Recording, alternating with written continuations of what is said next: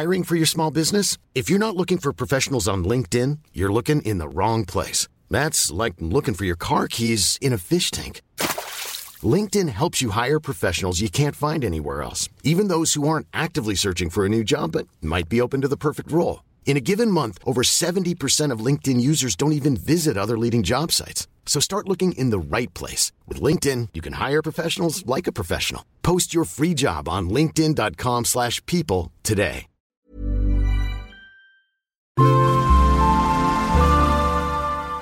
Asennemedia.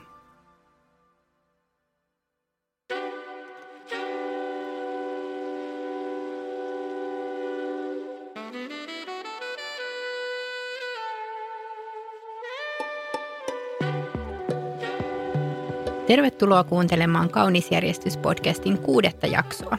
Nyt ollaan ylittämässä jo tämän 10-osaisen podcastin puoliväli. Ja kiitos valtavasti teidän kaikista kuunteluista ja palautteista. Mä olen Hommia Laura-kanavista tuttu Laura Tirkkonen. Tänään aiheena on, mitä opittavaa meillä kaikilla on minimalismista, vaikka ei olisikaan yhden valkoisen teepaidan ihminen. Minimalismi on kiehtoma ja usein vähän väärin ymmärretty asia. Tai jos ei väärin ymmärrettykään, niin suppeasti ja yksiulotteisesti nähty asia. Kun juttelee vaikka sisustajan kanssa, aika usein kuulee jopa sillai puolustavasti ja hätääntyneesti, että mä en sit missään nimessä ole mikään minimalisti. Minimalismi nähdään semmoisena ankeana tyylisuuntauksena, mutta minimalismissa ajattelutapana on paljon syvempiä kerroksia ja erilaisia ulottuvuuksia. Värikkäässä kodissa voidaan hyvin soveltaa minimalismia niin, että tavarat on hyvinkin harkittuja. Taas toisaalta ulkoisesti pelkistetyn näköisessä kodissa voi kaapit, autotallit ja varastot kätkeä sisälleen paljonkin turhaa. Eli minimalismi on syvempää kuin äkkiseltään päälle päin näkyy. Mun ajatus on, että minimalismin soveltamisessa omaan elämään on hyötyä ihan kenelle tahansa tämän päivän infoähkyssä, tavaratulvassa ja hektisessä maailmassa elävälle. Minimalisti voi asua pelkistetyn estetiikan kodissa, mutta yhtä lailla minimalismia voi soveltaa elämässä kukkatapettien keskellä. Oikeastaan sen kertoo jo tämän päivän vieras, Maaretta Tukiainen. Maaretta on jakson mainio vieras nimenomaan pöyhimään ymmärrystä minimalismista. Maaretta ei tosiaankaan ole yhden valkoisen teepaidan ihminen, jos tällainen stereotypia sallitaan. Maaretta rakastaa värejä, pukeutuu leikkisesti, elää vanhassa, kirjoja pursuavassa talossa ja on vähän epäjärjestelmällinenkin. Ja silti hän soveltaa minimalismia elämäänsä ja on kirjoittanut siitä jopa kirjan ja tehtäväkirjan nimeltä Tärkeintä tänään. Näin saat vähemmällä enemmän. Niin, vähemmällä enemmän. Mitä jos minimalismin ei tarvitsekaan olla askeettisuutta, vaan laajemmin oleellisen keskittymistä, asioiden kirkastamista, yksinkertaistamista ja ylipäätään turhan karsimista. Minimalismi ei suinkaan ole vaan sitä, miltä oma koti näyttää, vaan kaikkea sitä, mitä valintoja teemme ja jätämme tekemättä. Itse olen nimenomaan poiminut rusinat minimalismin pullasta. Mä en elä askeettisesti tai suhtaudu tavaroihin niin, etteikö niillä olisi väliä. Päinvastoin tavaroilla on mulle suuri merkitys. Esteetikkona mä vaalin ja arvostan kauniita ja laadukkaita tavaroita. Mä pyrin välttämään impulssiostavista, mutta harkittuihin hankintoihin mä saatan käyttää hyvinkin paljon aikaa ja vaivaa, että mä löydän just sen oikean mulle itselle miellyttävän ja tarpeet täyttävän tavaran. Näitä tavaroita mä tuon jopa esille kuratoituna mun kanavissa, eli siinäkään mielessä mä en ole perinteinen minimalisti, ettenkö mä jopa suosittelisi hyväksi havaitsemiani tuotteita. Samoin mä toimin mun lasten kanssa. Mä en kiellä heiltä tavaraa tai toiveita, mutta mä pyrin opettamaan heitä arvostamaan omaisuutta. Tästä mä puhuin jaksossa 2. Joillekin minimalismi on kieltäytymistä. Itselleni minimalismi on tavaran ja tekemisen tarkkaa valitsemista ja vaalimista. Joku viisas joskus sanoikin, että ei meidän ihmisten tarvitse alkaa rakastaa tavaraa vähemmän, vaan nimenomaan oikeastaan enemmän. Millä tavoilla mä sitten sovellan minimalismia mun omaan elämään? Jos meidän kotia katsoo kansainvälisessä kontekstissa, se on melko minimalistinen. Värit on rauhallisia, tavara on kohtuullisesti ja suurimmaksi osaksi piilossa. Taas jos meidän kotia vertaa perinteiseen minimalistiseen kuvastoon, jossa on yksi patja lattialla, niin ympäristö on runsas. Kaikki on suhteellista. Mutta kuten sanottu, omasta mielestäni tämä ei ole minimalismin kiinnostavin puoli. Vaatekaapissa minimalismi näkyy mulla niin, että mun kaikki vaatteet on kapselivaatekaappimaisesti yhteensopivia. Yksivärisiä ja väreiltään valkoisia, veikeä, harmaita ja mustia. Suosin monikäyttöisiä vaatteita, esimerkiksi mustia mekkoja, jotka menee asusteilla juhlaan, mutta sellaisenaan arkeen. Toisin sanoen vaatekaappi on harkittu kokonaisuus. Sama pätee mun mieheen, tai hänen tämä vasta päteekin. Mun mies käyttää kauluspaidan loppuun, laittaa pois, ostaa tilalle uuden. Eli se on hänelle tilakysymystäkin enemmän periaatekysymys, että kaapissa on vain aidosti käytössä olevia vaatteita, kohtuullinen määrä kerrallaan. Ehkä tekin olette törmännyt semmoiseen tilanteeseen, että täydestä vaatekaapista ei löydä mitään päälle pantavaa, kun taas selkeä rajattu vaatevalikoima inspiroi pukeutumaan. Tämä ei suinkaan tarkoita sitä, että kaikki tarvitsisi karsia tai että vaatteiden itsessään tarvitsisi olla pelkistettyjä tyyliltään. Voi vain kysyä, mikä juuri minun vaatekaapissani on kaikista tärkeintä. Jouluun mä sovellan kovastikin minimalismia, jos sallitte ihan hetken puhua aiheesta näin keväällä. Mä huomasin vuosia sitten, että joulu ahdisti mua. Tuntui, että se joulun alusaika oli kaikille semmoista yhtä pitäisi tätä ja pitäisi tätä. Pysähdyin itseni kanssa ja mä päätin vähän yksinkertaistaa joulua. Mä esimerkiksi tein päätöksen siitä, että mä lopetan joulukorttien lähettämisen. Sinänsä paperilla yksinkertainen työ, mutta jäi aina viime tippaan ja aiheutti tosi paljon semmoista metakuormaa. Ja välit läheisiin on edelleen yhtä lämpimiä. Mä päätin myös, että mä en osta enää miehelle yhtäkään mitään yllätyslahjaa. Että joko hän toivoo tiettyä lahjaa tai sitten mietitään joskus lahjojen nostaminen väliin. Samoin hän tekee mun kanssa. Eli karsittiin joulun alusajasta sellainen ahdistava pakko löytää jotain kauppakeskuspyöriminen. Samoin mä päätin kirjoittaa meidän perheen joulupöydän ostoslistan talteen Trelloon. Me ollaan semmoisia, että me syödään joka vuosi samoja suosikkeja ja se, että ostoslista on tarkka, etukäteen kirjoitettu ylös, niin se säästää valtavasti kapasiteettia siinä muuten vähän stressaavassa ajassa. Mä tulin myös henkisesti sinuksi monen asian kanssa. Mä päätin, että lapsille mä teen aineettoman joulukalenteri, jossa on pieniä kivoja tehtäviä tekemisiä, mutta muuten ei ladata sitä kuukautta täyteen odotuksia, vaan keskitytään muutamaan iloa tuottavaan asiaan. Instagram-kelpoisen piparkakkutalon leipominen ei ole tällainen, vaan enemmänkin osastoa perheriita meille. Mutta tavalliset piparit me pyöräytetään valmistaikinasta. Elämää yksinkertaistava valinta sekin. Eli mihin tahansa juhlapyhäänkin tämä liittyy, niin minimalismi on myös sellaisia kohtuullisia odotuksia, riman sopivaa laskemista, ainakin mulle henkilökohtaisesti. Kaiken semmoisen karsimista, jota niin sanotusti pitäisi tehdä, mutta josta ei itse aidosti nauti tai joka ei omalla kohdalla tunnu oikealta, vaikka sitä naapuriystävä tai someseurattava tekisikin. Hetki sitten mä kerroin blogissa, kuinka mä liitän jopa hiukset minimalismiin. No miten? Sillä tavalla, että mä oon halunnut vapautua kierteistä. Mä lopetin hiusten värjäämisen ja leikkautan nykyään latvat muutaman kerran vuodessa. Mä oon solminut rauhan sen kanssa, että mun tyyli nyt yksinkertaisesti on tällainen ja vuodesta toiseen sama. Siinä, missä vielä parikymppisenä luulin, että kaikilla pitää olla kylpyhuoneen kaapissa naistenlehtien mainostavat muotovahdot ja vahat, niin mulla on nykyään ihan vain muutama täsmätuote, jota mä oikeasti käytän. Kosmetiikka onkin mun mielestä yllättävän hyvä arkinen mahdollisuus soveltaa minimalismia. Jos sä avaat sun kylpyhuoneen kaapin, niin mitä siellä on? Onko siellä kymmenittäin tuotteita, ehkä vanhentuneitakin? Sellaisia, joita niin sanotusti taas pitäisi käyttää, mutta joita ei käytä kuitenkaan, joihin hurahti ehkä hetken mielijohteesta. Mulla on esimerkiksi ollut samat meikit vuosia. Ei siis tietenkään samat purkit, vaan että mä ostan aina sitä samaa tuotetta edellisen loputtua. Totta kai on joskus tosi kiva vaihtelun vuoksi kokeilla jotain kehuttua uutuutta, mutta lähtökohtaisesti mä en tykkää siitä oravan pyörästä tai juoksumatosta, että etsii aina vaan parempaa ja parempaa, jos on kerran tyytyväinen nykyiseen. Kylpyhuoneessa minimalismi voi siis äärimmäisenä esimerkkinä tarkoittaa yhtä palasaippua, mutta se voi tarkoittaa myös ihan vain tuotteiden rajaamista kaikista oleellisimpiin. Ehkä te olette kuullut päätöksentekoväsymyksestä. Meille ihmisille on tärkeää saada tehdä valintoja. Mä kaipaan itsekin sitä, että mä saan valita ne just mulle sopivat tuotteet. Mutta se, että vaihtoehtoja on liikaa, niin sillä on negatiivisia ja kuormittavia vaikutuksia. Eli selkeydessään se, että on niin kuin vähemmän valintoja, niin se on hyväksi meille. Ja me ei voida tietenkään päättää sitä, että tavaratalon kosmetiikkaosaston meikkivalikoima nyt tiputetaan puoleen, mutta voi tehdä päätöksen, ettei jatkuvasti hakeudu uusien vaihtoehtojen piiriin. Esimerkiksi ihonhoidossa mä oon päättänyt keskittyä kosmetiikkaan, joka on kotimaista, luonnollista tai molempia. Tämä rajaa jo heti hurjasti vaihtoehtoja pois. Eli valitsen keskittyä osaan, valitsen sulkea loput pois. Arkista minimalismia, joka ei ole totaalikieltäytymistä, vaan rajaamista ja keskittymistä. Nämä oli esimerkkejä mun elämästä.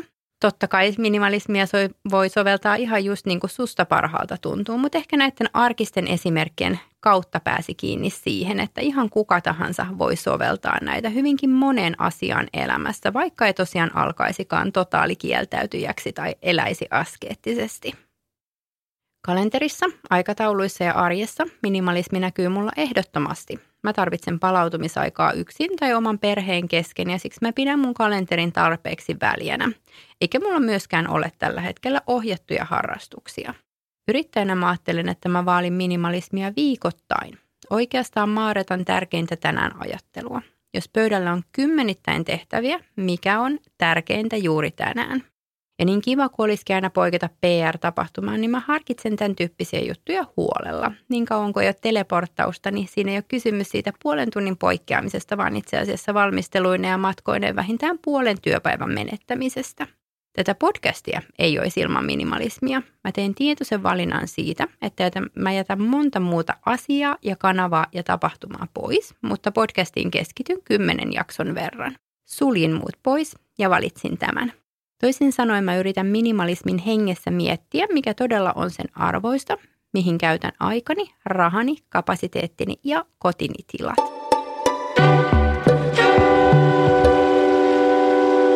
Minimalismi muualla.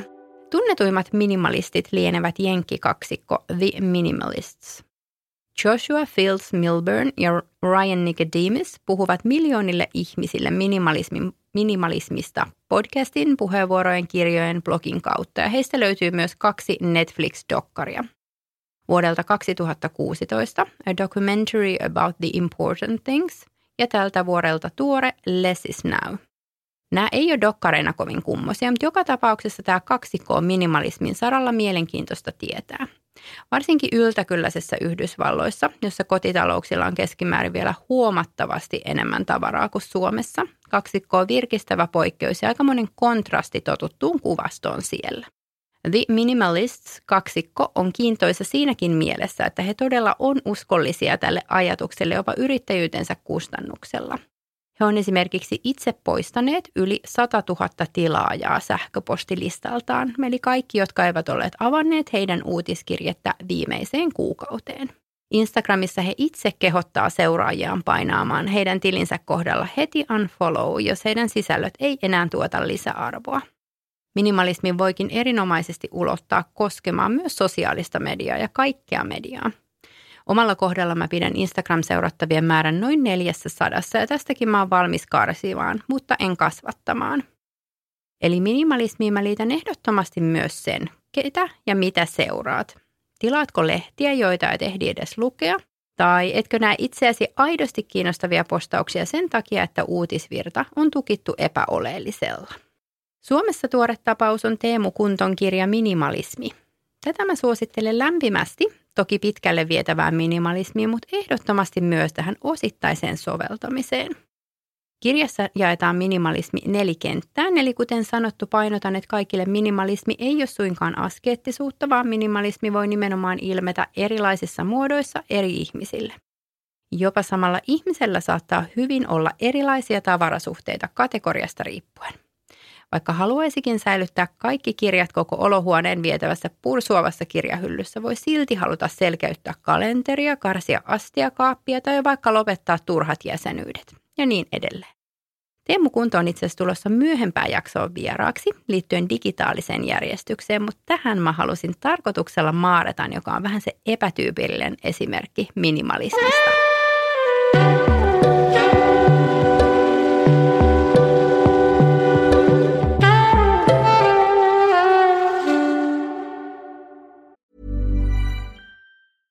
Hey, it's Paige DeSorbo from Giggly Squad. High quality fashion without the price tag. Say hello to Quince.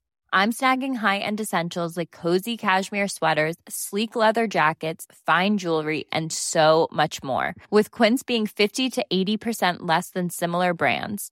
And they partner with factories that prioritize safe, ethical, and responsible manufacturing. I love that. Luxury quality within reach. Go to quince.com/style to get free shipping and 365-day returns on your next order. Quince.com/style. This is Paige, the co-host of Giggly Squad, and I want to tell you about a company that I've been loving, Olive & June. Olive & June gives you everything that you need for a salon-quality manicure in one box. And if you break it down, it really comes out to $2 a manicure, which is absolutely insane. It's also so easy to get salon-worthy nails at home with Olive & June. The difference between how your nails used to look when you did them yourself and now with the Mani system is a complete game changer. The best thing about Olive & June, too, is it's a quick dry. Dries in about 1 minute, lasts for 5 days, and full coverage in up to 1 to 2 coats. Visit oliveandjune.com/perfectmani20 for 20% off your first system. That's oliveandjune.com/perfectmani20 for 20% off your first system.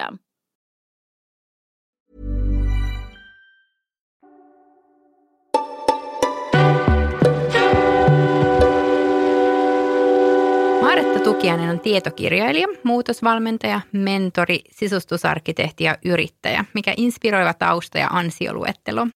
Jo mainitun tärkeintä tänään teoksen lisäksi Maaretta on kirjoittanut monia muitakin tietokirjoja. Tuoreimpana pian ilmestyy Hyvän mielen koti. Lämpimästi tervetuloa Maaretta, mitä sulle kuuluu? Kiitos, ihana olla täällä ja nähdä sua ja olla juttelemassa tästä tärkeästä aiheesta. Ihana kun tulit. Hei, vaikka me ei suinkaan puhuta vaan tavarasta, niin aloitetaan siitä, että mikä on sun suhde tavaraan. Mä vähän pohjustin, millainen tyyppi sä oot. Nyt sä saat kertoa itse. Mä sanoisin heti, että hankala. Joo. Eli mä en tiedä, jossain vaiheessa oli sosiaalisessa mediassa, että kun sun piti määritellä oma parisuhde, niin oli, että olen suhteessa tai sinkku tai sitten it's complicated. Tuli ihan tää sama mieleen. Loistava kiteytys, just näin. Eli tietenkin yhtäältä varmaan jokainen, joka vähänkään niin kuin tiedostaa maapallon tilaa ja tulevaisuutta, ajattelee niin kuin kriittisesti siitä, että kuluttaminen ja tavaran niin kuin ikään kuin hallinnointi ja ostaminen, niin se ei ole niin kuin mitenkään järkevää. Ja sitten samaan aikaan me ollaan kaikki ihmisiä. Ja me tarvitaan joitain tavaroita ihan elämään, siis että se arki sujuu. Ja sitten taas on niin, että voi olla, että niin tulee semmoinen niin kuin näkee jonkun kauniin esine. Niin kuin mä rakastan kauneutta, niin kyllä mulle saattaa tulla, kun mä näen jonkun uuden ihanan, niin tulee vähän sellainen harakka. Että voi, että se on niin ihana, että pitäisikö se niin kuin saada itselle. Ja tässä kohtaa tullaan siihen kohtaan, että sit mä aina niin kuin nykyään, mulla on tämmöinen tekniikka, jonka nimi on photoshoppaus. Joo.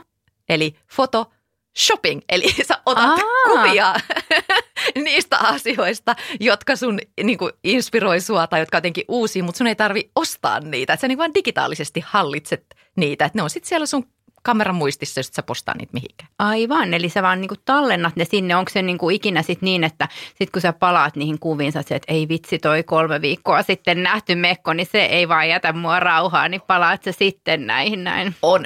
Näihin on tultu palattua ja sitten on mulla kyllä myös semmoinen niinku strategia, että sitten jos joku kolahtaa, mitä ei yhtään ole miettinyt, että pitäisi ostaa ja se vaan on. Niin kuin, että se puhuu sulle ja sä puhut sille, että ymmärrätte toisianne saman tien, vaikka se on vain esine tai tavara tai mekko, niin sitten mä teen sen, että kyllä mä silloin niin kuin ostan sen, koska mä useimmiten on sitten päätynyt siihen, että sitä ei enää ole. Kyllä, joo.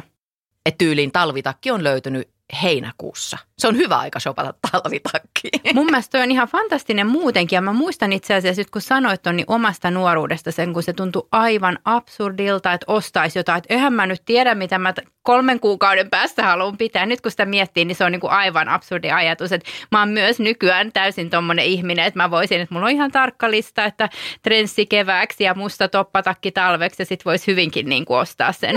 Että ehdottomasti näin. Ja toi on hirveän vaikeaa. Mä samaistun tuohon, kun mä oon myös esteetikko. Että ei ole mitenkään immuuni sille, mutta niitä kauniita tavaroita mulla on koko ajan ja kaikkialla. Että ehkä sitä on sitten vaan jotenkin ruvennut etsimään sitä tasapainoa, että mitä kaikkia niin kuin haluaa sinne omaan kotiin ja mitä taas just hyväksyy vaan niin kuin ihailla muulla. Että hei, toi näyteikkuna on ihana tai sun kodissa on ihana toi juttu, mutta että kaikkea vaan ei voi sitten omaan kotiin saada. Niin, eikä tarvikaan. Niin, eli se on niinku myös sellaista, että on niinku rinnakkaisia todellisuuksia ja ne voi olla imaginäärisiä, eli mielikuvituksessa. Ja sä voit siellä niinku hankkia kaikenlaista ja sit sä voit niinku luopuukin siitä ja se ei niinku kuormita millään tavalla tätä niinku maapalloa. Et mun mielestä se on tosi kestävää kehitystä, että vaan niinku pään sisällä voi ajatella ja leikitellä. Että itse asiassa me tarvitaan aika vähän. Kyllä, niinpä ei kuormita ympäristöä eikä myöskään sitten niin kuin sitä omaa mieltä siellä kotona. Että varmaan useat tunnistaa tämän, että on ollut jossain lomamatkalla ja sitten sä oot siellä ihanissa hippitunnelmissa ostanut jotain, mikä tuntuu siellä hirveän hyvältä vai niin kuin ratkaisulta. Ja kun sä tuut kotiin, niin sä ihmettelet, että mitä tämä tekee mun skandinaavisessa kodissa tai näin edespäin. Niin sitten on kuitenkin siitä taas luovuttavaa näin, että jotenkin löytää sen kuitenkin niin kuin järjen ja tunteen yhdistelmän tai jotain. Pakko sanoa tuosta vielä sellainen esimerkki, että silloin kun ostettiin talo kauan sitten ja silloin oli marokkolainen trendi tosi kova. Aivan. Ja sitten me oltiin Marokossa käymässä ja yllättäen kun me oltiin oltu jossain torilla, niin me juostaan sieltä niinku, laivaan tai semmoiseen niinku, laivaan, joka menee sitten Espanjan puolelle, missä me alun perin oltiin niinku yöpymässä, niin meillä on niinku tyyli 3 marokkolaista lyhtyä, jotka ei ole ihan pieniä. Aivan. Ja sitten niitä mietitään, että miten ne laitetaan lentokoneeseen. Ei kovin kestävää kehitystä, mutta tästä on paljon aikaa. Kyllä, ja sitten taas noja voi olla aivan niitä niinku rakkaimpia asioita. Sitten kun oman tyylin tuntee, niin hei, mikä sen ihanampi kuin niinku toiselta puolelta maapalloa tuotu joku aivan uniikki juttu. Et näissä on aina niin paljon niinku piirteitä suuntaan ja toiseen, että mikä ei ole niinku mustavalkoista. Mutta sitten jos mä kysyn sulta, että miten sä määrittelet minimalismin, että mitä se sulle on, nimenomaan sulle? Joo, se on mulle sitä, että mä tiedän, mikä on tärkeintä juuri tänään. Eli se on sitä, että mä tekisin vaan itselleni mahdollisimman merkityksellisiä asioita ja nimenomaan sitten, että jos mä hankin jotain, niin se olisi sellainen, millä on mulle erityistä merkitystä tai mun perheelle läheiselle, mihin se liittyykään. Että kaiken sen, mikä ei sitä kriteeriä täytä, mä voisin niin kuin ikään kuin sivuuttaa. Aivan, ja tämän myötä sä niin kuin loit tämän tärkeintä tänään metodin. Kerro vielä sen niin kuin pääpiirteet. Joo. Ja tässä on tavallaan ajatus, että me voidaan tarkastella meidän elämää 3 tasolta. Ja se ensimmäinen on se koko elämän taso. Eli mikä meille niin kuin on se syy, miksi me eletään täällä. Ei mikään ihan helppo kysymys, mutta toisaalta tänä aikana tosi monet tuo esiin sen merkityksellisyyden kaipuun, joten se on tosi trendaava ja tärkeä asia. Niinpä. Ja se on jotenkin ihmisenä olemisen niin kuin peruskysymys myös. Ja kun sitä miettii, että mitkä on ne mulle tärkeät asiat, ne arvot, joista mä en voi missään olosuhteissa ikään kuin luopua. Semmoinen niin kuin luovuttamaton ydin, voisi sanoa, elämässä. Niin sitten sen jälkeen on helpompi tulla siihen niin kuin viikkotasolle tarkastelemaan sitä, että mikä tuo mulle selkeyttä, mille mä laitan sen ajan tässä mun viikkorytmissä ja rutiinissa. Ja sitten mennään siihen yksittäisen päivän tasolle, eli sinne, mikä on tärkeintä juuri tänään. Eli 3 tasoa. Ja jos sitä ajattelee, niin ne on niin kuin merkitys, selkeys ja aikaansaaminen. Aivan. Ja elämä, viikko ja päivä. Ja tässä kun tätä kehitin, niin mukana oli myös luova johtaja ja graafisen alan supertaituri Sonja Eid, kun me sitten tehtiin se tehtäväkirja yhdessä, jonka nimi on vaan sitten tänään. Aivan. Ne kannattaa molemmat katsoa. Mä oon itse käyttänyt sitä työkirjaa tai tehtäväkirjaa ja kokenut siitä paljonkin apua. Miten sitten, kun sulla on tommoinen, että tunnut olevan kiinnostunut monesta ja monta rautaa tulessa, niin miten sä oot ihan sun omasta elämästä niin kuin kokenut, että tätä voisi olla kiva tehdä tai näin, mutta nyt yksinkertaisesti mä en voi tätä priorisoida. No siis mä oon kehittänyt tämän koko systeemin sen takia, että mun päästä pursuaa ideoita ja ajatuksia niin kuin koko ajan. Tai sinne tulee myös niitä. Että mulla on niin kuin ollut tosi vaikea niin kuin priorisoida, että mitä mä niin kuin just tänään teen. Niin mä vähän ajattelinkin, että tämä on varmaan niinku just se semmoinen, niinku, mikä on tavallaan tosi positiivinen ongelma, että on niinku niin kiinnostunut monesta ja haluaisi tehdä montaa, niin sitten on pakko jotenkin, kun ne resurssit on rajalliset. Niin. Ja sehän ei ole niinku välttämättä pelkästään positiivista. Et kun se menee ääripäähän, se on todella kuormittavaa. Aivan. Et mieti, että sä meet jonnekin paikkaan ja sitten sä ajattelet, että no nyt mä täällä keskityn tähän taidenäyttelyyn. Että ihan vaan rentoudun. Sitten saman tien, kun sä katot niin kuin 3 teosta, niin sun päähän tulee niin kuin 2 kirjaideaa, 1 podcast ja 4 muuta jotain kaupallista kikkaretta. Ja sit sä oot että mä halusin täällä rentoutua. Ja mä en halua kuulostaa niin kuin sellaiselta, että no onpa luksusongelma, vaan tää on oikeasti mikä tahansa asia, kun se menee ääripäähän, niin se alkaa kuormittaa. Ja tää kuormittaa mua. Mä saan täysin kiinni ja ymmärrän tuonne, että oikeasti se olisi ihaninta, että olisi niin kuin välillä aivoissa off-nappula, että kun sulla on niitä 1000 välilehteä auki ja sitten just kun sä oot jossain inspiroivassa paikassa ja tulee lisää ja lisää, sä et saa niitä mitenkään pois, niin se on kuormittavaa. Ihan varmasti on. Ja kyllä ja siihen tavallaan, että kyllä mä itse aloitan joka aamun sillä, että mä katson sen tänään kirjan, niin kuin, että mikä tänään on se ykkösjuttu, että tänään mulla se on tämä, että me ollaan täällä. Aivan. Että se on mulle tänään tärkein asia. Ja sitten on siellä listalla aika monta muuta ja on jo osan tehnytkin.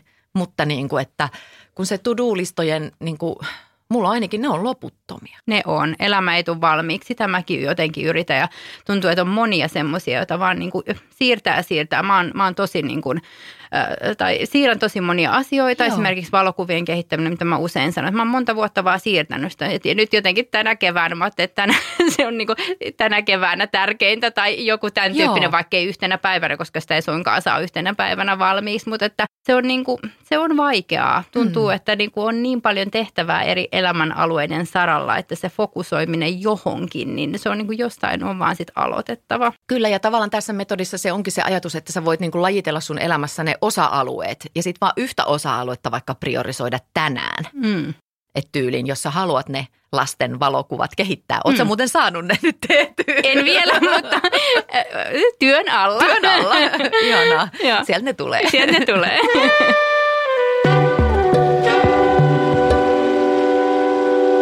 Miten sä, niin kun musta tuntuu, että mä haluaisin just nimenomaan pöyhiä sitä, että helposti ajatellaan, että minimalismi on vaan sitä, että sulla on se yksi valkoinen teepaita tai sä asut patjan kanssa tyhjässä kodissa, niin miten sä niin kuin vielä, että toi tärkeintä tänään metodi, mutta muutenkin, niin kuin, että tavallaan, että miten sä koet, että minimalismi voisi antaa kaikille meille jotain, jotka niin kuin, vaikka ei olisi tommoinen luovasti kuormittuvakaan, mutta että kaikki me törmätään hirveästi infoähky, tavaratulva, hektisyys, kaikki tämä, niin miten se auttaa? Se on niin kuin valintoja. Joo. Eli tavallaan, että mistä asioista mä niin kuin suosiolla vapautan itseni ihan kokonaan. Että mun ei tarvitse vaikka seurata jonkun alan asioita. Joo. Että tämä ei liity mulle ollenkaan, tai että mulla on vaikka joku ystävä. Tämä on tosi hyvä niin kuin tekniikka mun mielestä, että jos sä oot vaikka vähän kiinnostunut jostain asiasta, mikä se nyt voisi olla. Mikä sano sulla semmoinen, että sä et haluaisi laittaa siihen aikaa itse, mutta sä oot vähän kiinnostunut. Musiikki. Joo. Niin onko sulla joku semmoinen kaveri, joka on siellä ihan niin kuin tosi inessä? Niin voisitko sä sopia sen kanssa semmoisen niin kuin sopimuksen, että aina aika ajoin hän päivittää sulle parhaat sieltä musiikista ja suosittelee sulle jotakin. Toi on niin totta ja nimenomaan toi on mun mielestä niin kuin sosiaalisen median parhaita puolia, että ihan vaikka ei tuntisi henkilökohtaisestikaan, mutta että ikään kuin se kuratoiminen, että on nykyään niin paljon kaikkea, että mä toivon, että mä voin mun kanavissa kuratoida tiettyjä asioita niin kuin mun seuraajille. Kyllä. Ja sitten taas mä hain joltain muuta, että mä muistan, toi musiikki sanoin sen takia, että mä muistan, että mä olin nuorena, mä seurasin tosi paljon, mä kasvoin katsellen MTVtä ja silloin mä lainasin kaikki CD:t kirjastosta ja mä aina, että ai toi uutuu, semmoinen aina kartalla. Nykyään mä en ole yhtään. Ja mä jotenkin muistan, niin kuin siitä on jo aikaa, mutta että jossain vaiheessa mä vaan NS luovutin. Että mä en tiedä tämän hetken musiikista mitään. Ja se on ollut vaan niin kuin valinta, että mulla ei ole niin kuin resursseja nyt tietää näitä seuraavia flow-artisteja. Että tämä ei ole mun. Ja sitten jos mä haluaisin ne tietää, niin ehkä mä sitten seuraisin jonkun muun kanavaa, joka näitä hakee. Mutta on tosi ihana. Ja sitten tuossa mun mielestä ne ystävät on myös sellainen niin kuin lisäkuraattori, että mulla on ihana ystävä Kimmo, joka on nyt jo monta viikonloppua aina perjantaina lähettää mulle, tämä on sulle tämä kappale, sitten se laittaa Spotifysta jonkun uuden. Ja sitten mä ajattelin, joo, tämä oli just mun.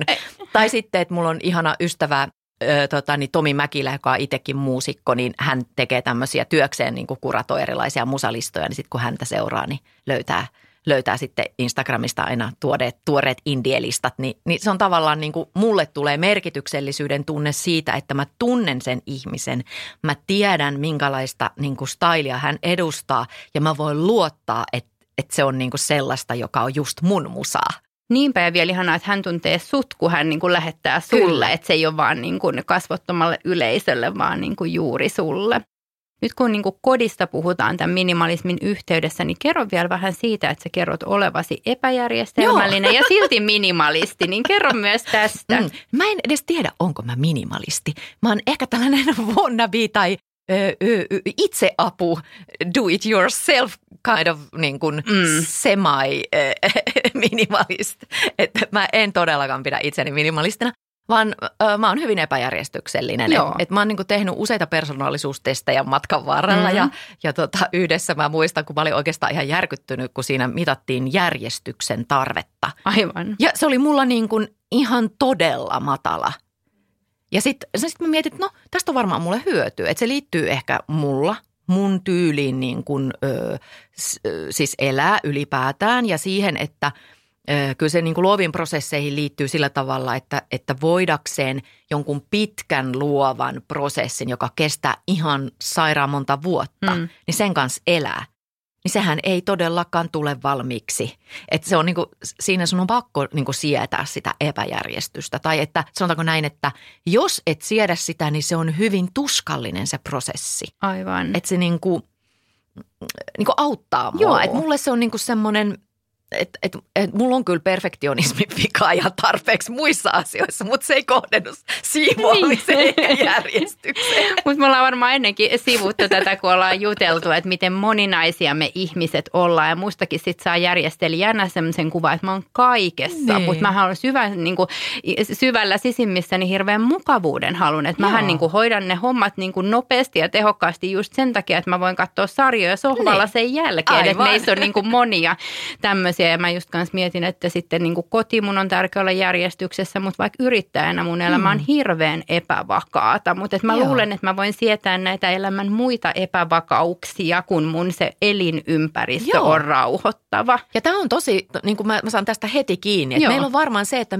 millä on meille se triggeröivä vaikutus, että me saadaan se niin kuin mielen rauha. Niin se on niin kuin tärkeää tunnistaa, mikä se meillä itse kullakin on, koska se ei ole sama. Just näin. Ja sen takia mä niin kuin yritän tälläkin jaksolla tavallaan niin kuin auttaa ihmisiä, että jos tuntuu, että on semmoinen levoton olo, niin se voi auttaa siihen, että järjestää kaapit, mutta se voi olla hirveän moni muukin tapa. Se voi olla siihen, niin kuin, että karsii kalenterista puolet menoista tai niin kuin, tämän tyyppisiä, että se on niin kuin mä näen itse tämän niin kuin järjestyksen semmoisena elämän järjestämisenä ehkä enemmän kuin, niin kuin pelkästään kaappien järjestämisenä. Kyllä, ja siinä tullaan tavallaan, sitähän niin kuin oikeastaan tämä tärkeintä tänään minimalismikin on, että se on nimenomaan sitä mielen järjestämistä, niitä elämän osa-alueiden niin kuin selkeyttämistä ja sitten sen ajankäytön optimointia sen mukaan, mikä sulle on tärkeää ja merkityksellistä, koska se tutkimusten mukaan tuottaa eniten hyvinvointivaikutuksia. Eli siinä on niin kuin ihan tavalla akateemisen positiivisen psykologian tutkimus taustalla, että kannattaa tehdä, uppoutua siihen tekemiseen ja saada aikaan sitä uppoutumisen tekemistä, mikä itselle on merkityksellisintä, koska se lisää sun omaa hyvinvointia eniten. Hyvä, kun sanoit hyvinvointi, me voidaan hypätä nimittäin siihen, kun sun kohta ilmestyvä uutuuskirja Hyvän mielen koti käsittelee nimenomaan sitä, että miten hyvinvointi voi tukea niin kuin kodin avulla. Ja tämä on mulle tosiaankin tosi tärkeä ja näkökulma ja mä kirjoitan itse kodista ja asumisesta myös niin kuin nimenomaan siitä näkökulmasta, että enemmän kuin oikeita sisustustyydyjä, niin se, vaikka se on sitäkin, niin se on niin kuin paljon syvempää. Sama kuin järjestystä, niin se on niin kuin paljon enemmän kuin laatikoiden pinoamista. Että molemmat on matkoja itseen, sitä kuka oikeasti on, millaisessa ympäristössä viihtyy, mistä haluaa päästä irti ja toisaalta sitten mitä elämään kaipaa. Niin miten sä vielä sanoisit tästä, että miten se minimalismi esimerkiksi liittyy hyvinvointiin kotona? No se liittyy esimerkiksi tilan käyttöön. Eli kun me tunnistetaan, että mitkä asiat meille on tärkeitä sen meidän oman hyvinvoinnin kannalta ja mitkä tekemiset siellä kotona, niin sitten kun me tunnistetaan ne asiat, niin meidän kannattaisi organisoida se tila tukemaan niitä tekemisiä. Ja sehän voi olla jollakulla esimerkiksi nyt niin, että sä haluatkin joka päivä liikkua siellä kotona. Nyt varsinkin kun on näitä rajoituksia meillä päällä, niin miten sä raivaatkin, että onko niin, että olohuonetila olohuoneena sitä ei käytetäkään. Ketään ei tulekaan nyt kylään, Niinpä. kun ei voi kutsua ketään tai mielellään ainakaan ei. Niin mitä jos sen tilan, joka on aikaisemmin ollutkin olohuone, niin mitä jos se olisikin nyt sitten ainakin jonkin aikaa jumppasali? Aivan. Sillä tavalla, kun se on teille mahdollista tai sulle mahdollista.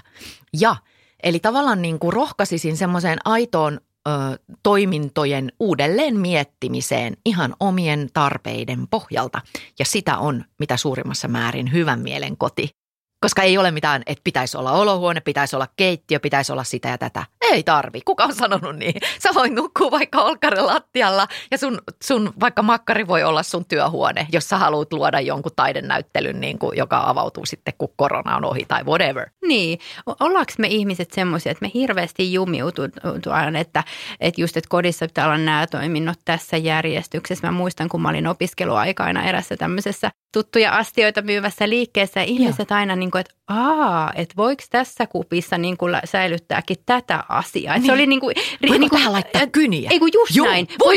Just näin, nimenomaan, että voiko tähän laittaa kyniä, jos siinä oli ennen ollut pastille tai jotain muuta. Että ihmiset on niin kuin tosi, ja mä en sano tätä siis millään pahalla, vaan mä saan itsenikin kiinni tästä näin. Että me ollaan tosi niin kuin jumiutuneet, että nämä asiat täytyy säilyttää tässä paikassa ja näin. Että miten voisi just niin kuin mennä ikään kuin, syvälle sinne itseen, ettei tee niin kuin muut, tai toki voi tehdä niin kuin muutkin, jos se on hyvä, mutta tavallaan, että miten se niin kuin löytää sen semmoisen niin kuin ihan oman ytimen? No mun suositus on tietenkin, että kannattaa kuunnella Hyvän mielen kotipodia ja sitten kannattaa lukea toi kirja Hyvän mielen koti, koska siellä on oikeasti niin kuin kysymyslistoja, joiden avulla mä autan sua pohtimaan sun omaa suhdetta sun omaan kotiin. Ootpa sä sitten vaihtamassa sitä asuntoa tai että sun pitää niin kuin vuokrasuhde loppuu tai mitä tahansa, että sun pitää mennä uuteen taloon tai asuntoon tai sä ostat sellaista juuri nyt tai sun elämäntilanne muuten muuttuu ja sun on pakko. Ja et mitä sä siellä tarvit? Mitkä on ne sun tärkeimmät? On just ollut tosi paljon uutisia siitä, miten asumisen tarpeet tällä hetkellä niin kuin myyntitilastojenkin valossa on todella voimakkaassa muutoksessa koronan myötä. Yhtäkkiä trendaakin kaikki sellaiset alueet, jossa on luontoyhteys lähellä.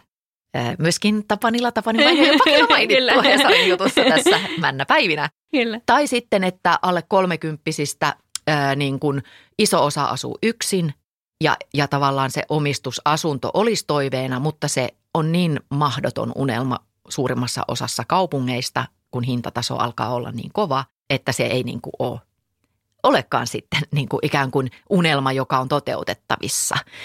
Eli on paljon niin kuin erilaisia tekijöitä, jotka vaikuttaa niihin valintoihin ja jos me ei hahmoteta sitä meidän kokonaistilannetta elämässä, vaan me ajatellaan, että nyt mä haluan jonkun ihanan söpön asunnon sieltä ja sieltä, koska se ja sekin vaikuttaja hankki sieltä ja niin kuin näin, niin me lähdetään ihan niin sanotusti peppu edellä puuhun, kun meidän pitäisikin kuunnella meitä, että mitä mä tarviin, mikä elämäntilanne mulla on ja esimerkiksi se sijainti, niin sehän vaikuttaa aivan valtavasti siihen arjen hyvinvointiin, juuri siihen selkeyteen, merkityksellisyyteen, tärkeintä tänään, kaikkeen tähän. Että jos sä et pendelöi tai kulje hirveätä määrää tai joudu bussilla viemään lapsia niin kuin hoitopaikkaan niin kuin 5 kilometrin päähän, niin kyllä sulla on paljon helpompaa, kun se on siinä lähellä se, mihin sun pitää päivittäin liikkua.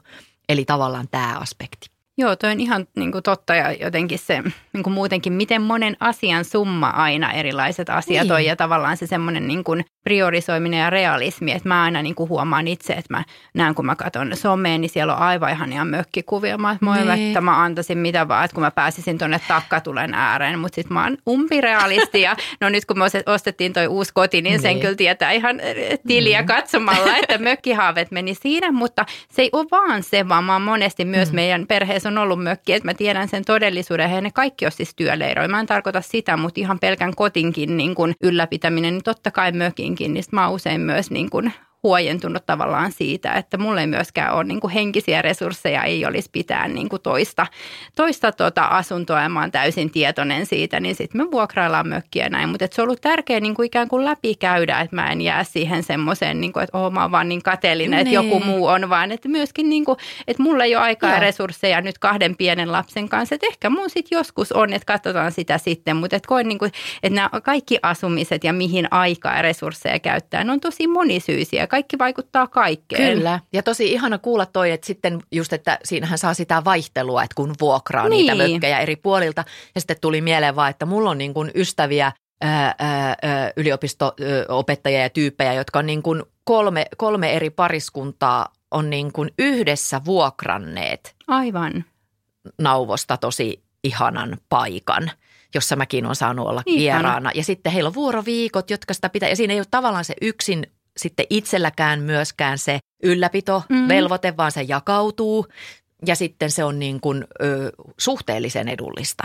Just näin. Näin mä niin kuin jotenkin näen, että laajassa kuvassa niin kuin sanoit, että sä et ole puhdasverinen minimalisti, etkä elä askeettisesti, en minäkään ja harva meistä. Niin. Mutta jotenkin tämmöisiä asioita voi ehkä niin kuin kotiin ja asumiseen soveltaa. Että menee syvälle siihen, että mitä omaan kotiin ja ajankäyttöön liittyy ja sitten tekee tämän tyyppisiä ratkaisuja. Kyllä. Tarpeet on kaiken taustalla. Joo, tosi hyvin sanottu.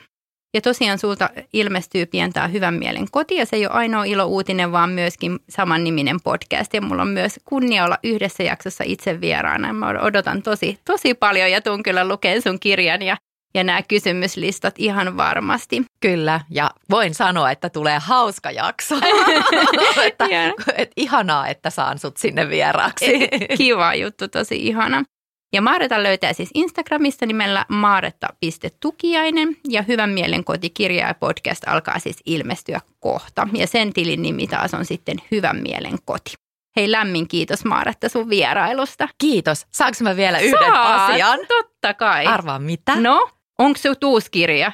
Eikä! Sä oot ensimmäinen, kuka ikinä saa koskettaa tätä minun käsieni kautta. Tämä on tullut ihan just, ja mä en ole lähettänyt enkä antanut vielä kenelle. Mä oon tosi otettu, kiitos, koska sä tiedät, että kun mä sain kustantajalta jo kuvaston ajat sitten, niin mä revin sen heti, että tämä laita. Ja nyt kun me ollaan tutustuttu, niin vielä ihanampi saada suoraan kirjailijalta. Tämä menee heti lukuun. Tosi paljon kiitoksia.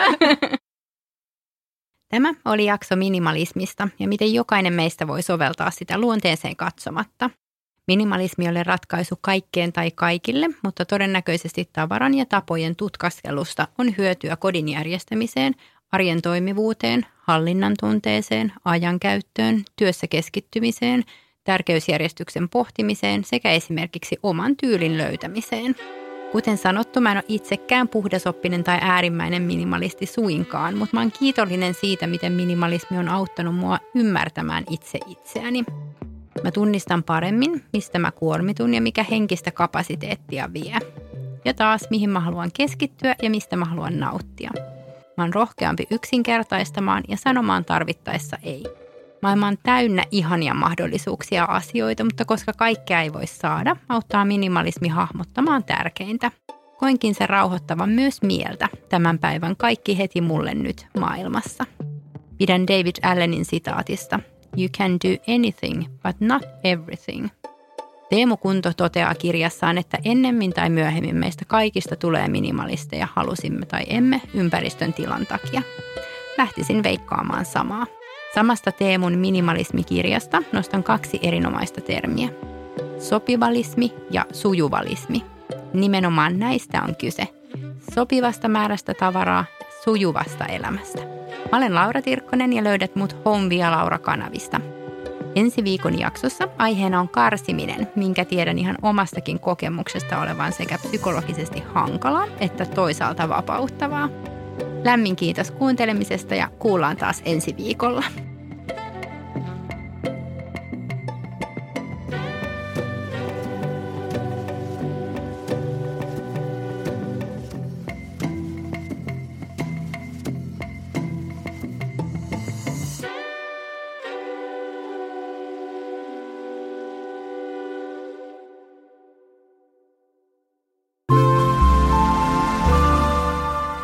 Tehty asenteella.